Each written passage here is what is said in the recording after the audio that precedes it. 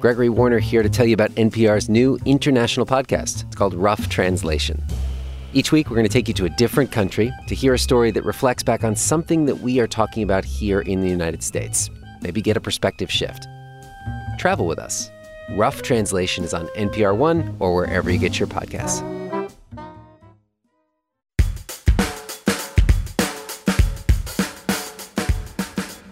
Hey, y'all. Sam Sanders here. It's been a minute. So we were going to give you an episode today taking you inside the offices of The Onion, that amazing satirical news publication.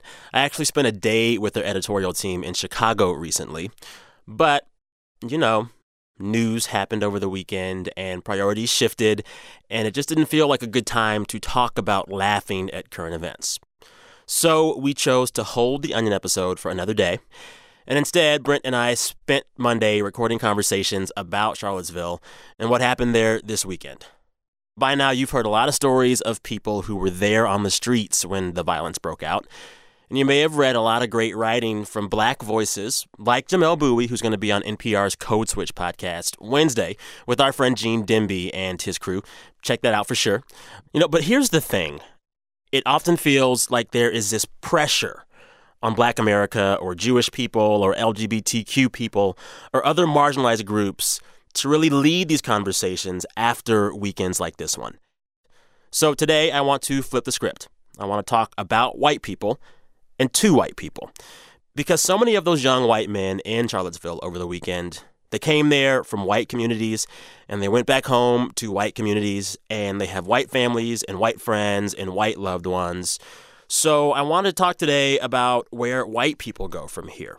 So this episode, all the voices you hear, besides mine, they are white.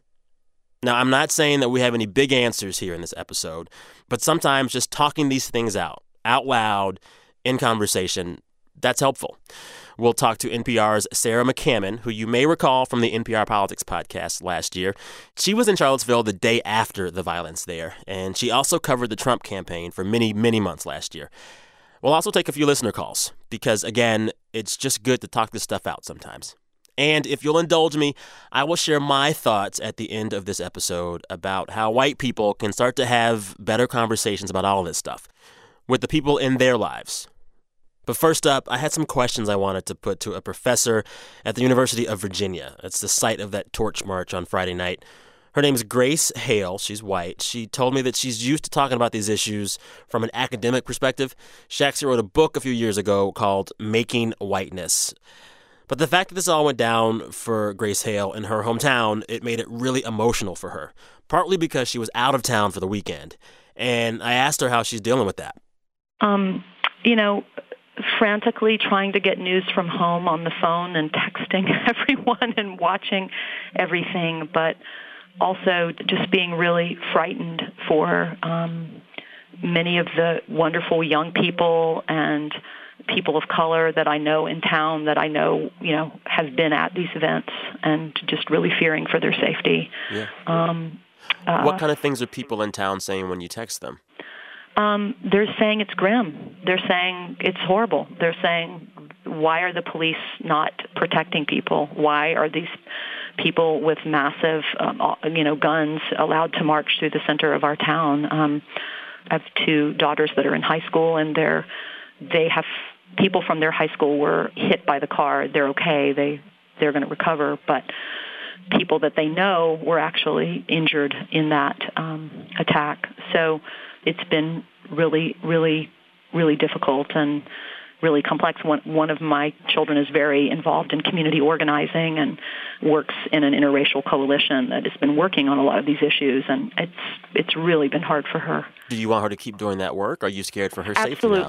Absolutely. She can't. There's no way to stop her. If I wanted to stop her, I couldn't. So I want her to keep working on those issues. But, I am a mother, so of course I am afraid for her. So that's where she's coming from. Grace Hale is a historian of whiteness and racism. And I asked her how what happened in Charlottesville over the weekend is different from KKK rallies of 100 years ago, aside from the fact that these guys didn't wear white hoods. Well, they have much better weapons today. Yeah. They're much more sophisticated firearms. But I shouldn't. I'm not trying to make light of that. That's really terrifying. They have much better weapons. I actually would say that in a lot of ways it isn't different, though. What is interesting that is different is the breakdown of a post-civil rights moment consensus in America that this kind of violent white supremacist, whether it's white supremacy, whether it's the neo-Nazis, whether it's the most extreme neo-Confederates and Klan people, there was in the 20th century, especially the second half of it, a sense that was just beyond the pale of civilized, tolerated behavior. But as far as people are marching without hoods, people knew in the past who the people were that were doing things. People knew in a town like Charlottesville, people knew who the people were in the Klan, even though the membership rolls were not publicized.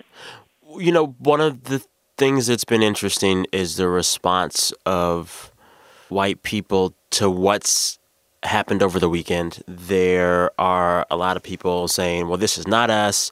This is not the America I know. That's not me. I'm not that. And on the one hand, it seems noble to say I'm nothing like those bad people. But on the other hand, it can kind of feel like an easy way out of doing any of the work needed to make stuff better.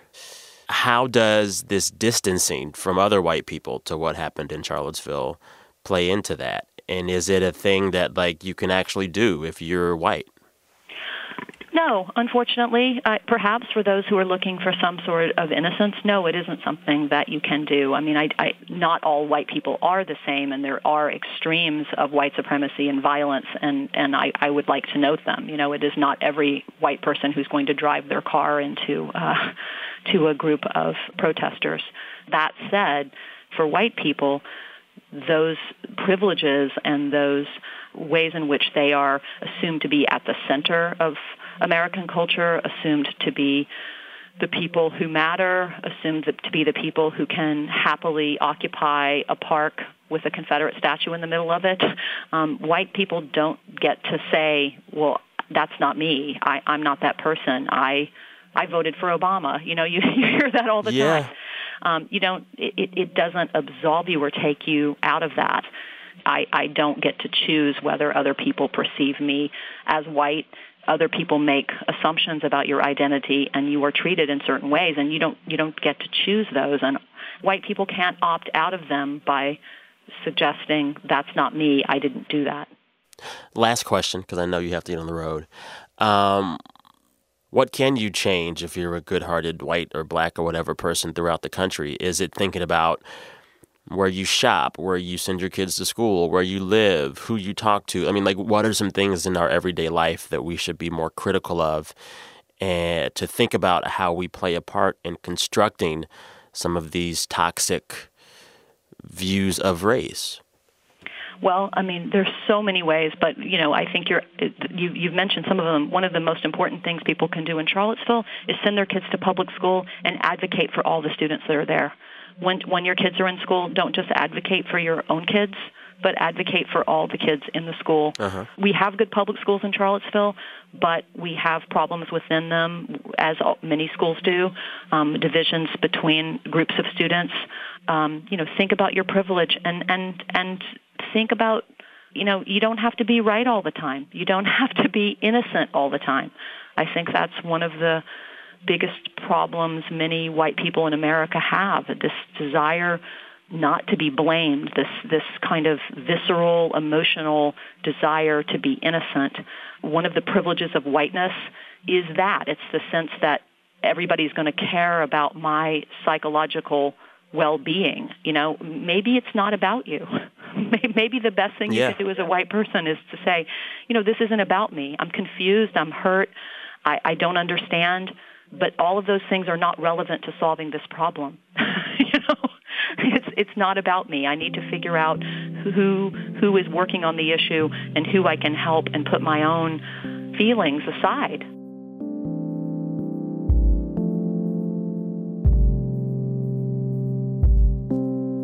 Grace Hale is a history professor at UVA. She has a book called Making Whiteness about a lot of this stuff.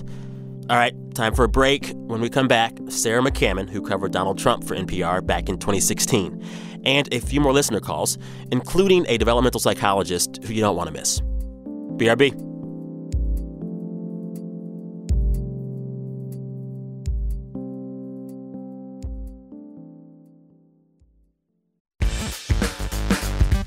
Support for this podcast and the following message come from WordPress.com. Every small business wants to find their customer base. Now your customers can find you too when you create a website on WordPress.com. WordPress powers 28% of all websites. They have hundreds of customized themes to get you started. Just pick a template and make it your own. Plus, 24/7 support when you need it, so you can get back to business. Go to WordPress.com/minute to get 15% off your website today. Support also comes from SimpliSafe Home Security. SimpliSafe makes everything about home security effortless. From having no long-term contract, which keeps you in charge, to sophisticated wireless technology that makes setup a breeze. With 24/7 professional alarm monitoring and police dispatch, your home stays safe around the clock. Right now, SimpliSafe is having its biggest ever summer sale. For a limited time, get $100 off SimpliSafe's special summer package. This sale ends soon. Visit simplysafenpr.com. I'm Linda Holmes. And I'm Stephen Thompson. There's more stuff to watch and read these days than any one person can get to. That's why we make Pop Culture Happy Hour. Twice a week, we sort through the nonsense, share reactions, and give you the lowdown on what's worth your precious time and what's not. Find Pop Culture Happy Hour on the NPR One app or wherever you get your podcasts. We are back talking about Charlottesville and race and white people. Here in the booth with me now, my good friend, Sarah McCammon. How are you? I'm good. It's good so to good to see see you. So during the entire campaign, when you were in the office, you were my cubicle mate, That's my work right. spouse. Work wife. Yeah, but you were busy covering Donald Trump's campaign, so you were on the road all the time. Yeah, but I was around enough to watch you walk around in your socks and drink water from your old pickle jar. Those were the days. They were. Yeah. So you spent months and months traveling with the Trump campaign in 2016, talking to Trump supporters. You talked about that a lot in the Politics podcast last year. Now you're off politics doing all kinds of reporting. Yeah. So because you're an NPR reporter based in Virginia, they sent you this weekend to UVA, to Charlottesville, and you covered the aftermath of this weekend's events. Right. What did you see out there? How did it feel? Yeah, I mean, And when did you get there? So I got out there Saturday night, and I was thinking about, well, where to go, what to do. And the obvious thing seemed to be this happened on a Saturday. Sunday morning, you know, a lot of people are going to be in church. Yeah. What are pastors going to say? And I was really curious about what pastors, both white pastors and black pastors, were going to say. And you went to 2 services, right? I did. I went to a church called Mount Zion First African Baptist Church first. And actually, Governor Terry McAuliffe was there with the mayor and some other elected officials. And then I went over to a predominantly white church. This was a Southern Baptist church, just a short way across town. How did what people said from the pulpit in those churches differ based on what happened in the black church and the white church? The first thing I noticed was, I've been to a lot of black churches, often for stories, often for political stories. Yeah. And, normally I'm welcomed, warmly received. It's never been a problem. But on Sunday morning, it was clear that everybody was having a really hard time. It was immediately obvious. And I think, there were a lot of reporters in the back of the room to see the governor. The first few people I talked to were just, like, I don't want to talk, or why is the governor here? Why are all these people here? Yeah. One lady said to me, I just wanted to come to church and just like have church and to have it be quiet. So I felt kind of bad, and there was just a lot of sadness. I mean, several ladies did talk to me, and one woman whose name was Donna Churchman. My editor's like, is that her real name? I'm like, yep, it's Donna Churchman, an usher at the church. She was wearing her white usher gloves. Yeah. And, she's just like, I am just so sad. She's like, I'm so sad that we have to keep going through this all because somebody doesn't like the color of somebody's skin. Yeah. And Yeah. I talked to another woman who's, lived in Charlottesville for decades. And, Charlottesville thinks of itself as a progressive town, a college town. And in many ways, that's true. But, this is a Black woman. She says racism is a reality here. Yeah. I'm used to that. But she's Yeah. like, I'm not used to this, to it turning violent. Yeah. So everybody was just kind of stunned and really sad. Yeah. How'd that compare to the white church? In the white church, the mood was different. It was acknowledged from the pulpit as it was in the Black church. In talking to members of the church afterwards, it was a little bit different. How so? There was no question that this was bad, right? Yeah. Racism's bad. KKK bad, Yes. Not rocket science here. Yeah. Yeah. And I found this too in covering the campaign. And we've talked about this before. Most white people do not want to be racist, at least consciously. They don't think of themselves as racist, and they are quick to disavow racism. Mm-hmm. But the way they talk about race is different. The African-American folks I talked to, a couple of them said, this is coming from the top. The president is setting a bad tone. Whereas talking to the white folks, it was more, there's violence on all sides. I heard a couple people say, the white supremacists, we absolutely disagree with them, but maybe people shouldn't be out counter-protesting either. Maybe that doesn't help. And it just seems to me that, how much skin you have in the game really affects the way, in many cases, you might see how this all plays out. Yeah, that's interesting. So what I want to do with this episode is really think about and talk about how white people react to an event like Charlottesville. As soon as I saw the news this weekend about it, I began to tweet, and I got on Facebook, and I was reading up, and I felt like I had to be engaged in this conversation online. And I think a lot of times after racial incidents like these, there seems to be an onus or a pressure on, quote unquote, Black America to speak first, right, to carry the conversation. And what I really want to unpack with this talk is how white people should be involved in these difficult conversations about race, and what that looks like and what that sounds like, and what does it mean to work towards a society where we all feel this pressure to work on these issues. Do you think people in Charlottesville are grappling with those kind of questions? Oh, Who carries this weight? Totally. And it's worth noting too that Charlottesville is a pretty white community. A lot of the counter protesters were white, yeah. right? And in fact, The woman that died was white. The woman who died was white. The police who died were white. So there's already a lot of white organization around this, in Charlottesville at least. That said, as you say, this is, in terms of the broader culture, these conversations happen all the time, and they're always difficult.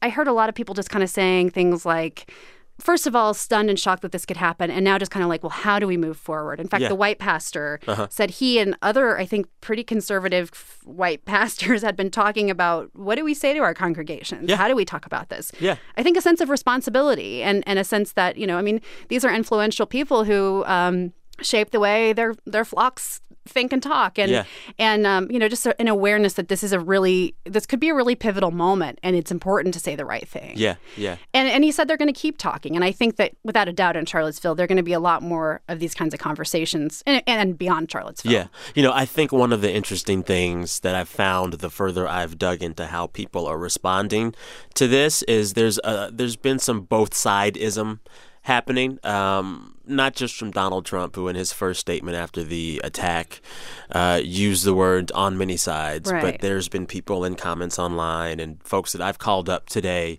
who say they've talked with people, white people, who say, well, Black Lives Matter, they can be pretty violent too. Folks with Antifa can be pretty violent. And what if some of the folks out there marching with those nationalists just wanted to stick up for statues that honor their history? What about this? What about that? Both sides, this and that. That is not something new, right? Right. And I heard some of that too. Yeah. And so how does any of that feel different from some of the conversations you might have heard during the campaign trail when the Black Lives Matter movement was in the news a lot and a lot of folks were doing some both sidisms then? I think there is more disagreement on the right about groups like Black Lives Matter than perhaps people on the left fully recognize. Yeah. I think there are some on the right, a substantial number of people that see Black Lives Matter as, a militant, quasi-violent organization. Of course, at these at public events, at rallies, at protests, it is true that sometimes violence goes back and forth. But of course, the founders of Black Lives Matter, that's certainly not what they stand for. But that is a perception that is out there. Whereas I think on the left, you have a much more sort of unified, like Black Lives Matter is there to advocate for racial and social justice and to, try to right the wrongs of history and the way Black people have been treated in America. On the right, I think you see a lot more skepticism, even from people that would disavow racism and white supremacy, but a skepticism about BLM and a sense that sometimes those groups are just there to stir up trouble, which goes again to what I said about, how much skin you have in the game and where you stand shapes how you see this kind of activism. What do you think might be shaping some white conservatives or just white people's view of Black Lives Matter? How are they learning about groups like that? How are they learning about how to conceptualize some of these protests on both sides of the spectrum? I mean, I can't say 100% for sure. Yes. But, I've been listening to some talk radio this weekend, too, just kind of trying to take the pulse of, what's talk radio saying? What's conservative radio saying? And between that and a few of the folks I've talked to, and some of the things I did hear during the campaign, about, this sense, again, that sometimes people come out to protest and they're trying to stir up trouble, people on the left. There's a pervasive idea that I hear on the right that protesters are being paid. I hear this over and over again, and it's, whether it's by George Soros or somebody like that, and I've asked a lot of protesters just because I hear people on the right say this when I talk to Black Lives Matter or other, sort of anti-Trump protesters, just for the record, are you getting paid? Indivisible people, folks like that.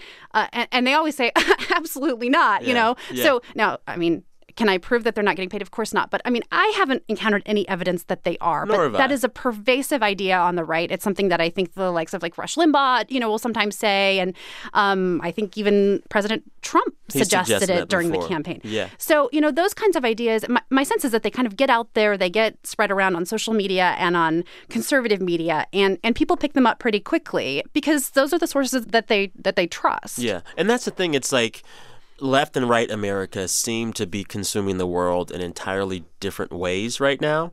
And I bet a lot of people on either side get their news about the other side from sources the other side would never get their news from. Right. If that makes sense. Right. And so that just leads to further division, further separation, and a further inability to kind of find any kind of common ground. Do you see any of that getting better from what you see out in the field and outside of the Beltway? I mean, it's tough because people I think they're so distrustful right now of anybody who's different. And the world is complicated, right? I mean, there are all these ideas, and especially in the information age, there's so much information coming at you constantly. Yeah.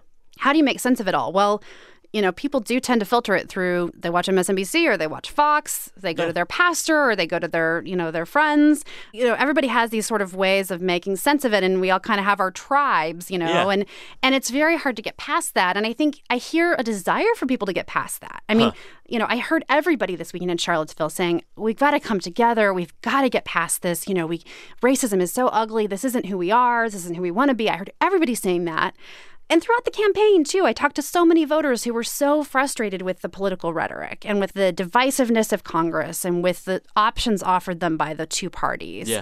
And yet, for whatever reason, people retreat to their corners so fast. And I don't see it getting better. I feel like, the last couple weeks, it feels like, or months even, in some ways it feels like it's getting worse. Things like Charlottesville make it feel like it's getting worse. I don't know how you actually measure that. Yeah. Yeah. And it's hard because, it's not like people just carve out their tribes, but they make this very public display of doing so. All the people who were like, I had to unfollow this person or defriend this person, or I'll never go to that person's house again, or I'll never talk to that relative. And on the one hand, you're like, I get it. It's hard to have those rough conversations with someone that you really disagree with. But if everybody does that, is any progress ever made? I don't know. Yeah. People on the right use this term virtue signaling a lot, right? To talk about, often it's to sort of mock people on the left who are, quick to post their racism is awful, memes or whatever. I think it's actually kind of a useful term, and I think it happens across the spectrum. Yeah. You know, virtue signaling can just mean, Here's what I stand for. Well, here's the group I'm in. And, I think we've all seen on social media. People do it all the time. And games of one-upmanship, right? Oh, yeah. Like, I'm more woke than you. Who can be more woke, right? and I mean, I don't know if it's social media is causing this, but I don't think it's helping. Totally. And then, just everything that's happening in Washington with partisanship, there are a lot of things going on at once here. But yeah. So speaking of social media, I want to make a call right now with a listener who is going to talk to us about some interactions he's had since Charlottesville about race and some other issues with people in his life on social media. From what I understand, it didn't go too well, but he's going to talk it out with us. Okay. I think we have Keith on the line. I'm here. Hey, man, how are you? All right, how are you? Good. I'm in the booth with my friend Sarah McCammon. You probably know her voice. Hi, Keith. Hey, Sarah. How's it going? Good. Love your Twitter feed, by the way. Oh, thanks. So we're talking with people this afternoon. I put a call out on Twitter asking if the events in Charlottesville over the weekend have changed the way that they'll talk about race with friends, family, loved ones, coworkers. And you responded and said you've already had an interaction. How'd it go and what happened? Well, let me just describe for you what happened. Okay. I'm a Twitter user, not so much Facebook, so occasionally I'll just scroll through Facebook to see what other people are up to. And I was just scrolling down, and I saw a friend of mine that I haven't spoken to for a while, but we used to be really close. He liked a post by some guy I've never heard of, comparing terrorist attacks committed with a car driven by Islamist extremists and white supremacists. And it goes through just a logic chain of how the media and society excuses Islam extremist terrorists and crucifies Republicans for white supremacist terrorist attacks. So I could see that my friend liked that, and I called him out on it. What'd you say? Verbatim, I said, the fact that you like this post is disturbing to me. I've always considered you a friend and a good person, so I need to ask you these questions. Are you anti-Islam? Are you pro-white supremacy? Are you equivocating Islam with white supremacy? What did he say? He said a lot. He started out with the answers would be no, no, and no. But then he kind of called me out and said, hey, by the way, the flowchart says Islamic extremists, not Islam. And I had to point out to him that it does say Islam. Two other people chimed in, two people I've never met before, one with the same last name as the friend I was talking to directly. And they were not on my side of that argument. So there was no good conversation had, I'm guessing, from what you're telling me. No. I can't tell from my perspective. I think I was doing my best to listen to what they were having to say and respond reasonably, but they got into a lot of whataboutisms and kind of insults. Do you? So a lot of people now will feel an urgency about talking about race with people in their lives. Do you think those kind of conversations are best had via social media or in person or like on the phone? Do you think this might have gone better had you both been sharing a beer? I really don't know. I've tried to have these conversations in person. I've only done that successfully once. What made that successful that one time? Well, and a lot of people would consider me taking the other position on this particular issue is concerning police shootings. In one particular police shooting, I absolutely was on the side that it was a necessary police action, and the person I was talking to was on the other side that it was unnecessary police action. And that went really well, and we were drinking beer at the time, so maybe maybe the beer helped. So you are in the military, correct? I was in the military. You were? Yeah. Okay.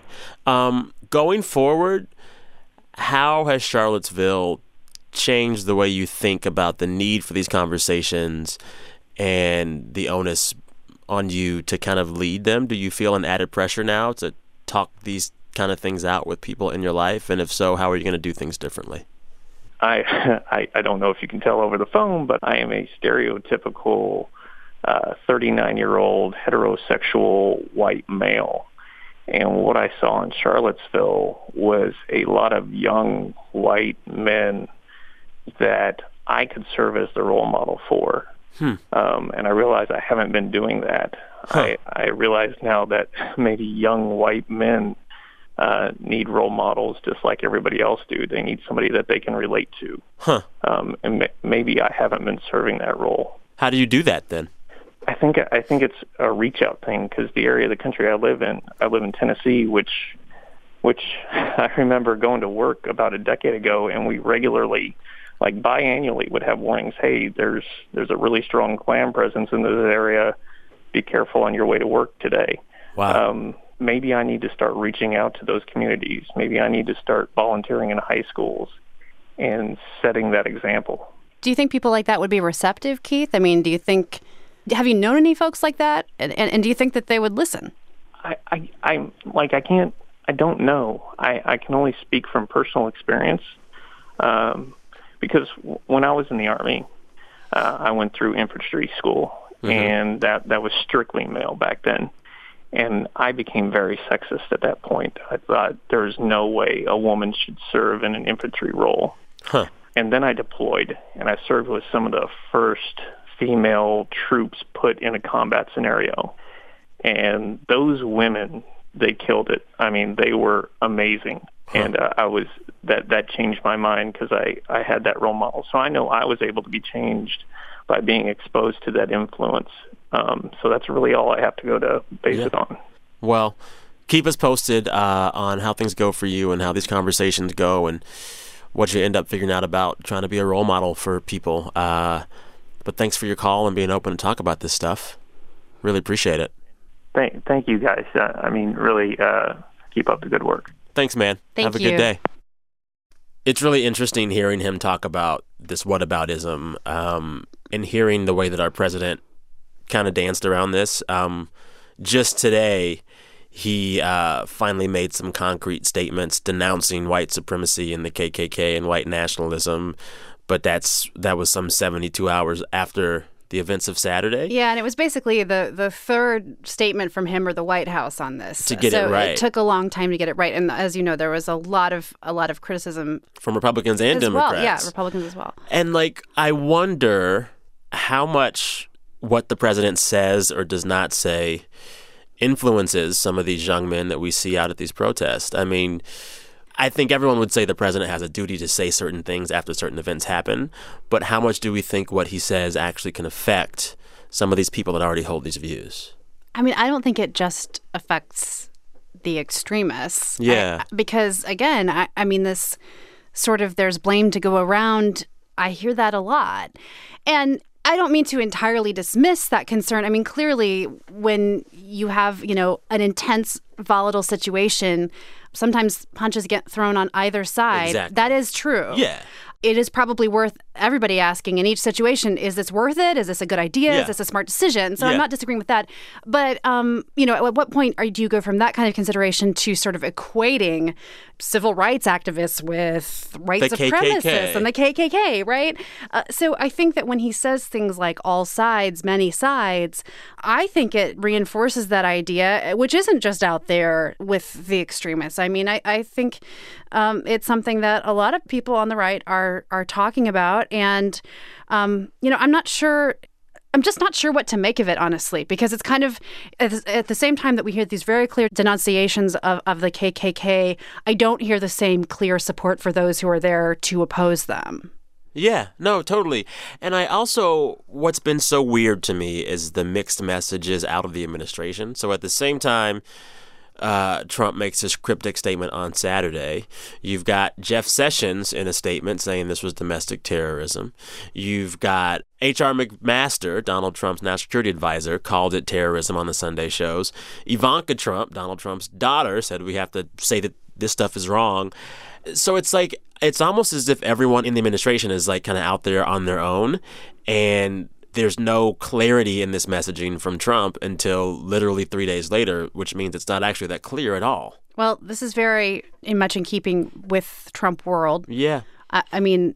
when David Duke endorsed him, former KKKer David Duke, took him a few days then to denounce that. It did, and also just more broadly, the sense that there isn't always one message coming from the administration or in the past from the campaign. You sometimes have Mike Pence off saying things that seem a little bit at odds with what the president's saying. And I think, my sense is that in many cases, people working for Trump carry out their plans and their agenda, and Trump just does what he wants to do. Yeah, and it's as if they plan for Trump to be all over the map anyway. Yeah, and that's what's not clear to me, actually, is how intentional, was this a conscious effort to sort of appease the hard right?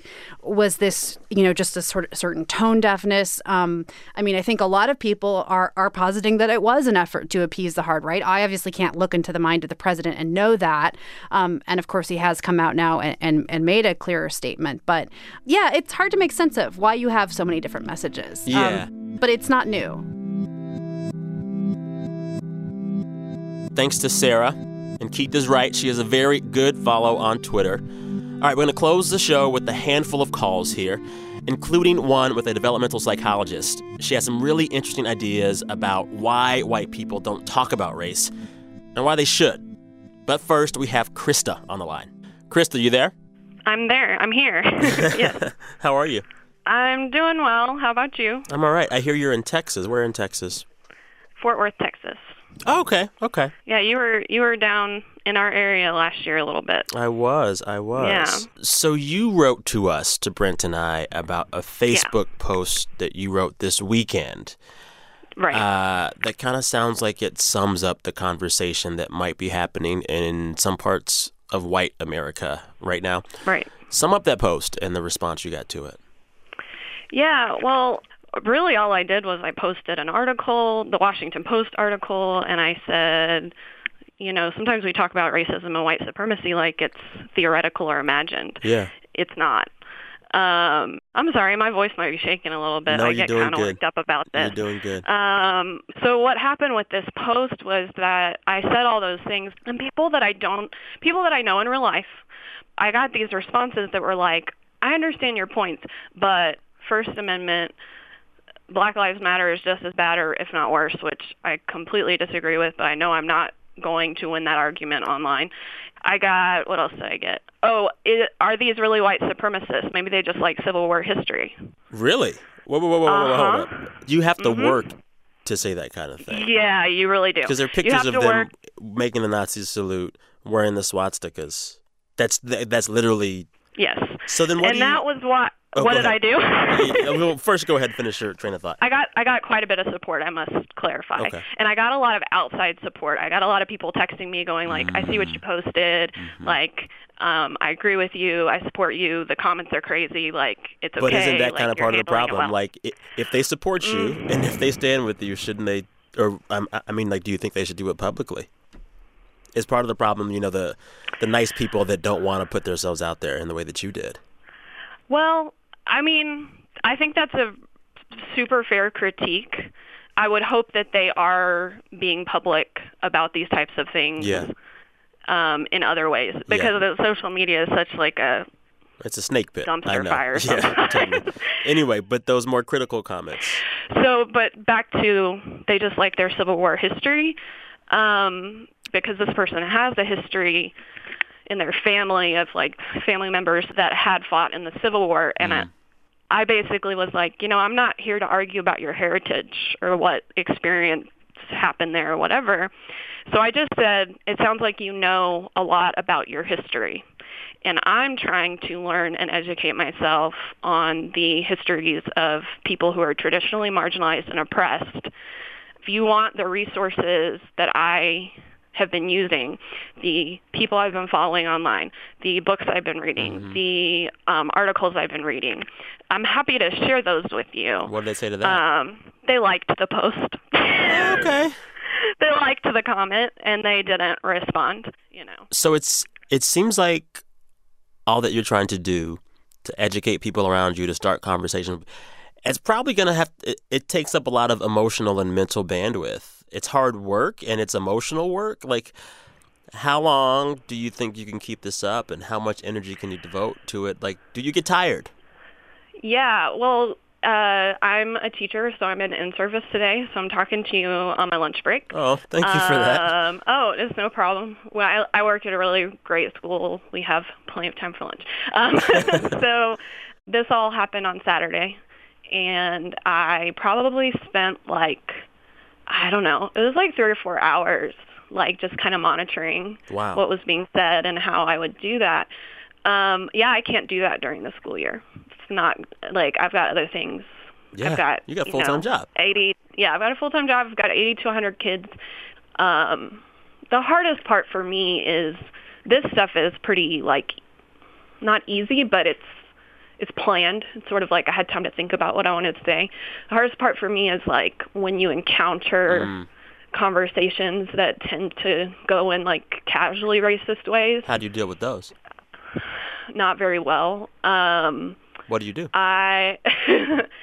Sometimes I call it out. And what is hard is that it feels like I have every right and responsibility to confront it, and to be really forceful. But I also don't want to completely shut down conversation and dialogue. And I want to listen too. It doesn't really sound like I want to listen based on what I'm saying, I think. But it's hard for me to know now, how do I navigate those? Yeah. When it's worth it to have that conversation. Yeah. You asked me, how are you dealing with this emotionally? This is emotional hard work and stuff like that. Yeah. I basically mentally preached a sermon in my head last night from 2 a.m. to 3 a.m. just because I woke up and I was thinking about it. Did you write it down? Not yet. Write it down. You gotta write it down. Yeah, but it's hard, but I just keep going back to, as a person of faith, it's a lot, in terms of how you fight it. I think you have to talk about it, and I think you have to repent from it. I think you have to notice that it's there, name it, and then you have to say, I have to recognize how I've benefited from white supremacy. Huh. I don't have to worry about race. I don't have to worry that somebody is being extra careful when they speak around me. I don't have to worry that when I submit my resume that somebody's going to look at my name and go, I don't know about this. I don't have to worry about stuff like that. So I've benefited because my life's pretty easy, Well, I think... Have I talked too long? No, this is great. Sorry. No, this is great. I just want to thank you for being so thoughtful, and I'm going to leave you with this. I grew up in the church as well, and if anybody in my church growing up would have woken up at 2 o'clock with an hour-long sermon in their hearts and in their heads, we would have said to them, sounds like you should be a preacher. So think about the calling you have on your life. And thank you for your time today. Thank you. Thank you. Thanks for calling. Yeah. Have a great day. You too. Bye. Bye. All right, time for another call. This one's from Charlottesville. We have Ellie on the line. Ellie, you there? Yeah. Hey, how are you? Good. How are you? Good. Happy Monday. Thank you. You too. Yeah.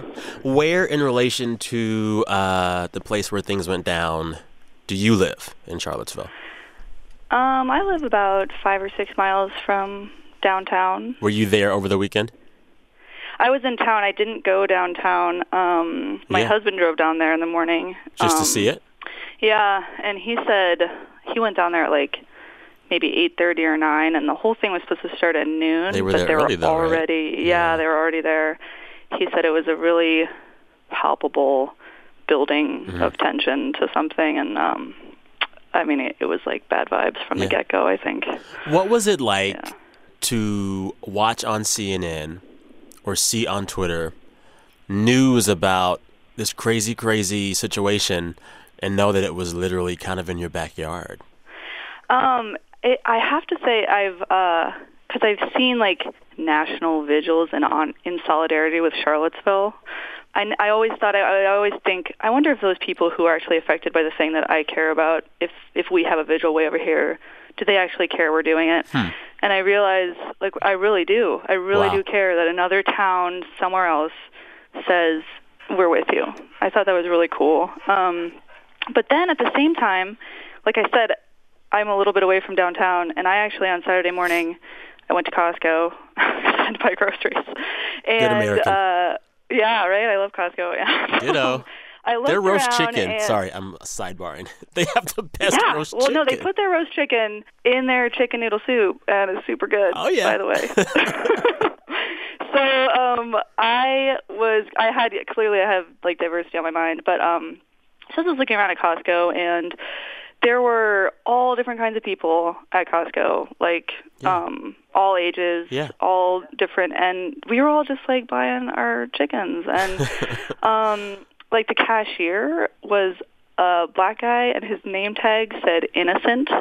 And I really wanted to ask him if his name was really innocent or if he was making like a statement that It probably day. was really innocent because a lot of Africans have names like that. Like I lived in South Africa for a summer, and I had friends whose name were like Pride, Humility, Justice. Oh, it's a thing. Yeah. So lots of African nations. So I assumed it was really his name, but I was just, and I thought, and I I was there, stayed there, and I was, there was all these different people, and this was all going on as we were all at Costco just shopping. Yeah. And how did that feel? Well, I actually posted about it on Facebook just to like put a little good vibes out there, just to say like I love Costco, and there's a lot of people at Costco all just like being together, and we were all just coexisting together. And so at the same time, where what was happening downtown was really, really important, clearly, also in Charlottesville, there's just people being people still. I thought that was really important. Yeah. So, Ellie, I understand that you have 2 kids in public school there. Have they asked you about race or racism in your town? And if they've asked you, what do you say to them? I tried to, a little bit, not mention much about it. And it's interesting because they use like, oh, that kid has brown skin as like the way that we would say, oh, she's the blonde girl, or that's the tall guy, or whatever. Like they just use it as a way to like talk about their friends. And so then I don't really know how to say like, okay, so these are the guys that come, and when you see that flag, that usually means they believe this and this and this, because right now I can tell that they don't have all those categories totally solidified in their mind. How old are like they just 9 and 6. Mm-hmm. And they go to a school where they have like a lot of black friends. Like my younger son, like I actually don't know if he could speak to his friends because they all spoke Spanish. So he was like, he kept telling me how bad he wanted to learn Spanish so he could talk to his friends. But so I didn't know how much I could inform that. So they know that they knew bad people were in town. But I don't know how to talk about without creating an opinion that they haven't created yet. And I think it's really interesting to watch that they don't really have the whole heavy idea of race yet. They just see like their friends. Yeah. Well, and I don't know when to say anything or how to say anything. Well, strangely enough, one of the calls that we're going to make today with the listener, she is a developmental psychologist. So she's going to talk about how she deals with that with children. And if you listen to the show tomorrow, that's really interesting. There'll be something in there about that. Yeah. Yeah. It's and hard. I think there's going to be, It's like, when do you have the sex talk with your kids? When do you have the whatever talk? Like, when are they ready for it? And as someone who has no kids, I don't know. Yeah. Oh, my older son who's 9, he's finally mentioned one thing because some kid who has an older brother told him about something, and it was so uncomfortable already. Like sexual in nature? He was like, it sounds really gross to me. It's super gross. And I was like, yeah, okay, well, someday it won't be. I don't know. Okay, all right, never mind. I had no idea how to answer it. 2017, the year of difficult conversations. Hey, well, I thank you for your time, and thanks for listening, and have a great day. Yeah, you too. Thanks so much. Yeah, take care. Bye. Bye. Okay, before we get to this next call, I want to give you guys a heads up. This is a developmental psychologist. She's going to have some constructive criticism and critique, but we don't want this to be heard as a shade on anyone out there, any listeners, any parents, and definitely no shade on the previous caller, Ellie, who we think is awesome. So here's this call. Amy, she's a developmental psychologist at the University of Texas at Tyler. Amy, you there? Yes. Hey, how are you? Hi, Sam. I'm so excited to get to talk to you. Likewise. How's your day going?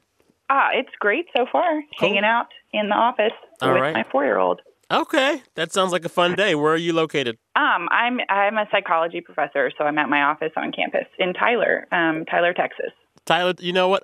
We used to go to Longview, Texas every year for a church revival. Yeah, that's right down the road. I know. And there was, what was a place in Longview that I'd always get food at? The Catfish King, King. Oh, yeah. That's a thing. Oh, yeah. Catfish King is a thing. And I remember when I was like 18 or 19, there was a sign, or probably even later than that. It was like Catfish King, now with free Wi-Fi. And I was like, who wants to? That'll get you to come. Like, that'll get me to Catfish King. Either I'm coming for the catfish or I'm not coming at all. Anyway. Not so steady. Yeah. So you work with kids, huh? I do. Well, I work with college students, and then I do research about child development. So I get to interview kids about a lot of really sticky stuff. Yeah. I've been talking a lot with people since the events of this weekend about how adults need to have some serious conversations about race. What about kids? How do they deal with things that happened this past Saturday? And how should their parents deal with it with them? Yeah, so I've seen a lot, and I'm sure you have too, sort of the knee-jerk reaction, I think, from white parents with white kids. Things like hate is learned or hate is taught, and kids are colorblind, and and there's always the picture of like the little white kid and the little black kid hugging each other. And I think that white parents see the news and they think that, well, those people marching in those white supremacist rallies and in the KKK, they must have had these terrible parents who read them KKK bedtime stories, and so my kids won't ever end up like that. And so I think it's just sort of like a passive take on it, and they think if they don't ever mention it, if they don't ever talk about it, their kids won't be racist. But what we know is that kids definitely aren't colorblind, like they literally see color. Yeah. And if you don't talk to them about it, they will try to talk to you about it. And what we know is that white parents especially kind of shut it down because they think if they mention it, if they point it out, then my kid's going to be racist. When really, if you don't talk to them about it, they figure out, A, first of all, this is like a bad thing I'm not supposed to talk about. And then B, they go learn about it from other places, or they're just like left to their own devices to figure it out. And they see these discrepancies between groups in their environment, and they come to really horrible conclusions if you don't like. That, well, I see people in my neighborhood in nice houses, and those people are white, and I see black people in other neighborhoods in not nice houses, and so there must be something wrong with them. They must not be good people because they don't live in like a fancy house or something like that. I have a really good friend from grad school who did a study about white kids' attitudes about race. And she asked them to just like label pictures. They're like a stack of pictures of like white people and black people, and what do you call these groups? And there was a 5-year-old kid who called them smoked people and not smoked people. Wow. And my friend was like, well, I don't know where that came from. And she asked the parent about it later, and she said, oh my gosh, I just taught my kid yesterday that if you smoke, your lungs turn black and you get lung cancer. And so this kid is walking around in the world thinking that black people are black because of lung cancer. Whoa. Because because no one told nobody them. ever. No. And so they're like, well, I have to figure this out. Kids are super smart and they see patterns and they try to come up with some sort of logical reason for the patterns that they see in the world. And it's really parents' jobs to, A, figure out what it is that they think and then try to counteract it if there's something really, wrong or terrible going on there. It takes a lot of work. I think people think that the default is that kids won't be racist, but we know that the default is that people like to prefer their own group. Yeah. You have to work against that, and it starts really early. So then knowing that, and someone who is kind of versed in these issues, what kind of talk did you have with your children on Saturday, on Sunday, on today about the events in Charlottesville? So my kids are still pretty young. Okay. So one is like 1.5, and then my kid who's here with me is 4. And so one thing that's really important when you're talking to kids about things is to tailor it to sort of their level of understanding. Yeah. So with really young kids, the best thing to do is to make sure that they're not in sort of a homogenous, like all-white environment. Like if you start exposing them to these ideas like, I like people who are different than me, I like all this diversity in the world, and giving them books and toys and friends and schools that are diverse and beautiful like that, that's where you have to start. If I had older kids, even like 5, 6, 7, I think you can explicitly talk to them about like who these groups are, call them by name, talk to them about why do you think people hate other people? Where is the hate and the anger coming from? I think parents are really scared. And I mean, you probably know this. It's not that all parents don't talk to their kids about race. White parents are afraid to talk to their kids about race, but kids of color grow up hearing these conversations because they have to. It's like it's an essential part of their socialization to learn about how they fit in. And it's so funny because it's like I think back literally to all of the talks my parents gave me about race. Like growing up, I mean, so many talks. And I'm just like, man, if I could offload 25% of those race conversations to my white friends growing up, I feel I'd be a little bit less burdened. They'd be a little bit more enlightened. Everybody wins. Because honestly, sometimes I was like, I'm hearing this too much, Mom. I'm hearing this too much, Dad. It's something. And I mean, that's part of privilege. That's part of what white privilege is, to think that you don't have to notice it. You don't have to talk about it. You don't have to teach your kids about it. It's our job. I think, white parents have to try harder. You have to try harder and counteract sort of any natural impulses to just like prefer your own group. There's some really good things that I've seen circulating on Twitter. There was a hashtag Charlottesville curriculum. I don't know if you've seen that. I'll look it up. Where people are starting to post resources for teachers, for educators, for how to talk to kids about specifically what happened this weekend, but also in general, how to talk to them about prejudice. Even just start by asking your kid if they've heard about it or what they think about it. Because in my research, what I found, and sometimes it's really funny, but sometimes it's really sad, how much kids are listening when parents don't think they're listening to what they're saying. One of the things, especially that I felt like a lot of us heard during the Obama years, was, we're going to age out of racism. This is a new day. The world's becoming brown. Everyone gets to, eventually we'll all just be the same shade or whatever, and racism will be gone. And I think some of those images of the young men that were out in Charlottesville over the weekend totally refuted that. These were young men that were doing some of the things that a lot of Americans, I think, thought stopped 30, 40 years ago. Are you hopeful about some of this stuff going away? I mean, given that you've seen a lot of conversations about race with children go wrong or not happen at all, are you hopeful that we at some point age out of this stuff? I think that as long as people continue to work really hard at it, it's possible. I mean, I study all sorts of different kinds of prejudice and discrimination, with gender too. And as long as there continue to be discrepancies between the groups, unequal access to resources, and people see segregation in their lives, people are going to come up with reasons to explain it that are more or less nefarious. One of the things I was going to say is I wasn't surprised to see how young the crowd is. Really? And I almost think it is a little bit of the Obama effect, and not in it's his fault way at all. Explain. I think that people thought, okay, like you said, we have a black president now, so it's over. Racism is over. I don't have to talk to my kids about it anymore. Racism is not a thing anymore. So maybe you've got that generation of young men and women, there are women there too, kind of missing out on those critical years of people talking to them about it. I mean, I think there was this, like you said, whole sigh of relief as a country, and some people took it too far, like, okay, now we don't have to teach people or worry about this anymore because obviously racism is not a thing. Hold on. Hey, Henry, sweetie. I'm on the phone. Hi, Henry. Can you say hi, Sam? Hi, Sam. Hi. I just wish some of those 19 and 20-year-old guys, somebody could have gotten them, when they were in elementary school, when Obama was elected, and had to talk to them about what prejudice is and what white privilege is. Well, you are doing the Lord's work, and thanks for taking the time to talk with me today, and I hope you and Henry have a wonderful afternoon. Thank you, Sam. It's been a real treat. Thank you for calling. Oh, thank you. Take care. Okay, bye. All right.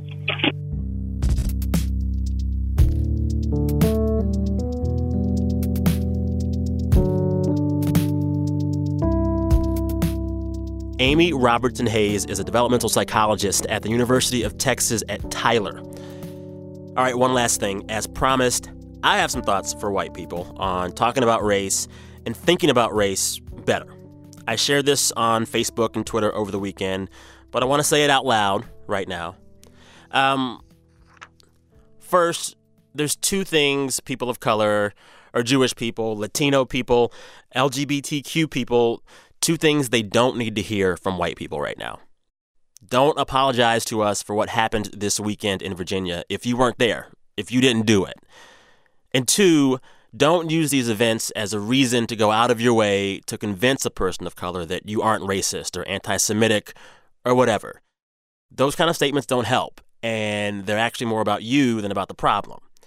So what I think would be much more productive, in my mind, for white people right now is for white people to talk to other white people and to think about a few things.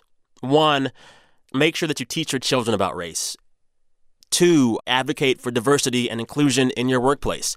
And when you see or hear racist or biased behavior from coworkers, even if it's just a joke, shut it down and call it out. Three, confront your relative or your close friend that you know is racist and keeps doing and saying racist things. Stop ignoring it. Ignoring it makes you part of the problem. 4, question your daily interactions. Who do you choose to see or ignore? Who do you acknowledge or forget? Who do you befriend and who do you walk by? And 5, question how you may enforce systemic racism and bias through the neighborhood you choose to live in, the school you send your kids to, or what you buy and how you buy it. And when you do all of this and think about all of these things, I would urge you not to ask a member of those marginalized groups to help coach you through this. We're tired. All right. It is all off my chest. I am done. I am not talking about this for the next few days. That's the show. We promise to get you the Onion episode very soon. That will be a lot more fun than this week's. And, of course, we'll be back with our scheduled Friday episode at the regular time, maybe 6 p.m. Eastern time on Friday. I'll be taping that one from Los Angeles at NPR West Studios. So heads up, LA. Cannot wait to see you. Need some beach time. Thanks today to all of our callers and for everyone that got in touch because they wanted to talk. There's a lot more dialogue out there than we had time for, so make yourself a part of it. And don't forget, because we are for sure going to need it this week, send me the sound of your own voice describing the best thing that happened to you all week to samsanders@npr.org. That's for the Friday wrap. All right? All right. Be good to yourselves. I'm Sam Sanders. Thank you for listening. Talk soon.